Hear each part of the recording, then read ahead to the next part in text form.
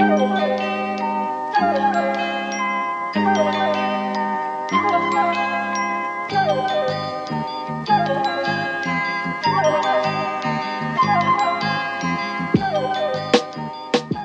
want to talk about one thing that isn't Iran, which is a really delightful article. I want to do like a little palate cleanser for this week's premium.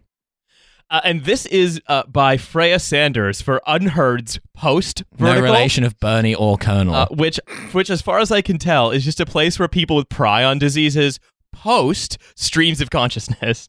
Amazing. Yeah, it's the posts section. Cool. Yeah. How to read Joycean journalism. Yes, Milo, you're not far off. Stately plump Buck Mulligan.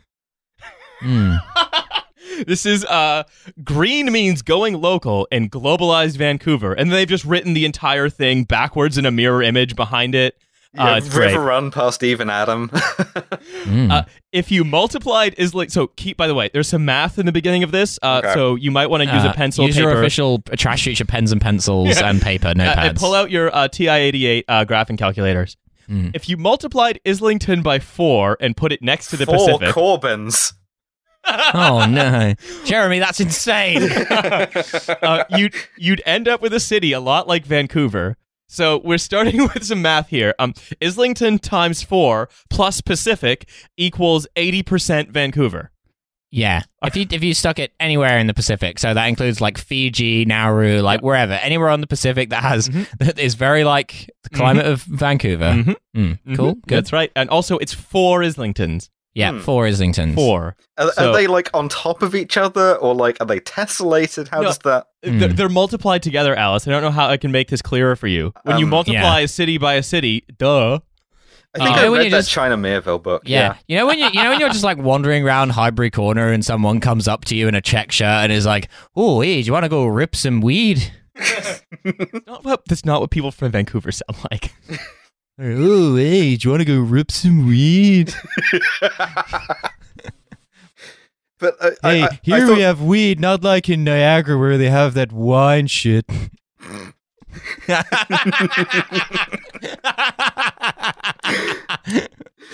Riley's brain's melting. I regret doing this article now. Yeah, I regret Canada. The largest city in the Canadian province of British Columbia, BC for short, so note that down, seems tailor-made for the liberal elite. So here's how it is tailor-made. The following sentence is how it is tailor-made for the liberal elite. So okay, hit me. A list of things liberals love. Free movement is the city's fabric. There's a running joke that no one who lives in Vancouver actually grew up there. Okay. Liberals. Liberals hate serfdom. How many genders do they got? Is it a safe space? Do they have? It's just describing big cities. Like, yeah, people move there. Yeah, 67% of the population were born outside BC and 45% outside Canada. I just can't believe that they're just violating their own hukou or like their internal passport like that. Yeah. Also, like, Vancouver is a city that has such incredible like high cost of living and property that most of the city is just owned as investment properties by people who've never been. Yeah, wow, it's a ghost it really town. Is like Islington.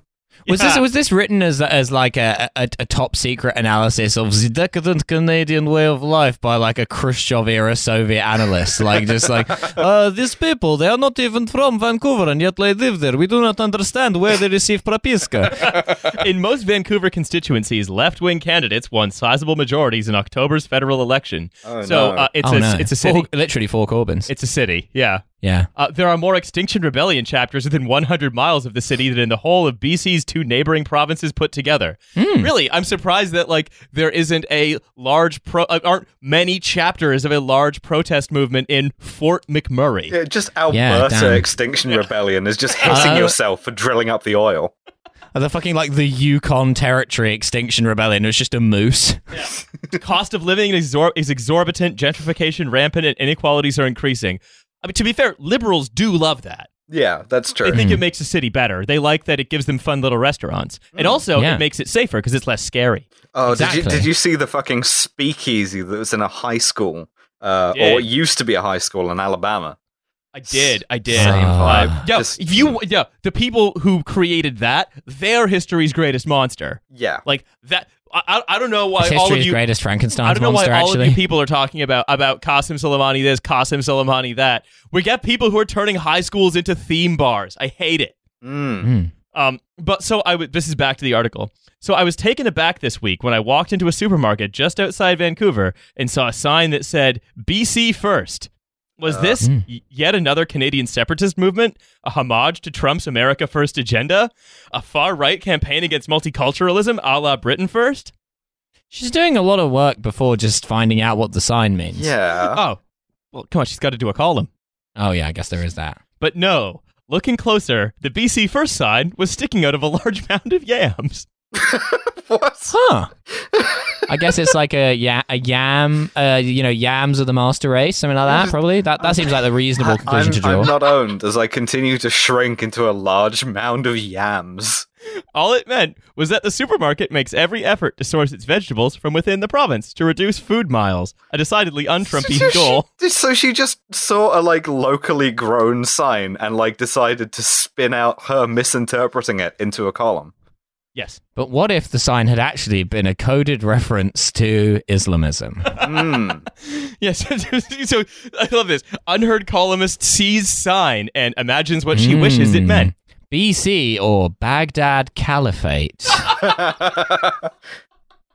I was trying to get to that joke first, but all I had was become Muslim. Muslim. Communism. Yes. Yeah. Ooh. Still, that sign sticking out of a pile of tubers not native to Canada, A pile of tubers. in the nation's most diverse province, represents a major challenge currently facing parts of the environmental movement. Oh, it's a metaphor. I see. Apparently. It's not just a large mound of yams. Yeah. You Sorry, thought- doesn't represent anything. Large mound of yams is just a fun phrase to say. She's misinterpreted a sign on a pile of yams. And now it's this spells doom for the environmentalist movement. We've all been misled by a pile of yams. Wily yams. What does Extinction Rebellion have to say about these yams, I ask, because I'm Qasim Soleimani. escorted out of their offices. Qasim Soleimani painting piles of yams onto the sides of cliffs, causing people to drive into them. In the past, environmentalism was primarily championed by global-minded, tofu-eating, city-dwelling, left-wing young people. No, it wasn't. That's a lot of words. It's also not true. Yeah. Kind of people who might guiltily fly 4,700 miles to spend Christmas in Vancouver and feel right at home there. Yeah. What? Why do you get this from a pile of yams? That is such a fucking synecdoche for the art of column writing is just gazing into the yams. It's And surely, Until the yams gaze back at you. yes. surely if Vancouver is full of young people who aren't from there, mostly people are flying away from Vancouver at Christmas time? I don't know. I'm just spitballing here. No, it's sorry, Milo. The yams. Can we please stay focused on the yams? Yes. Oh, I'm sorry. Really fix the mound of yams in your mind. We have to center the yams in our discourse. Just the yams have a point of privilege. The yam. Look, you. I'm starting a new website, Yamsnet, and we're going to get to the bottom of this. Yams first. So let's just trace this. Vancouver has a lot of Extinction Rebellion, but it's very expensive to live there. I saw a sign in some yams that said they were locally grown. Man, bet young people are owned when they fly. Was this written by a seeing eye dog? Yo, I'm Canadian environmental prankster Yams Margera.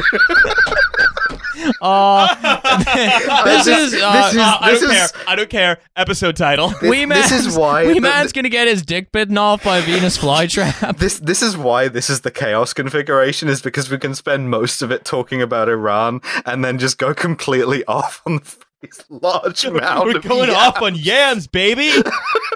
Highlight of the episode, the Yam yams. time. Yammer time. Yam future. Yeah, waiting for the yammer to fall. Consider what that a young. Okay. Did you This is fuck up so the notes? bad. You fucked up the notes, didn't you? No, this is the whole article. I did not shorten the yams one at all. It is a. Hold on. Riley Quinn, a yamsel in distress. It is exactly 367 words of pure prion disease. Wow, that's not even very long. You can't even That's get shorter a than prion most of disease my from fake yams. Brendans. Consider what that young person learned at school about protectionism. About protectionism. Of yams. Okay. Consider what that young person learned at school about protectionism. The yams. The How did yams we are get talking here? to me. What are they? Are the yams like some kind of like Vancouver product that could have been outcompeted by the Chinese if it wasn't for like, oh, Yo, boo. the fucking yam tariffs will be the end of my Yeah. small business.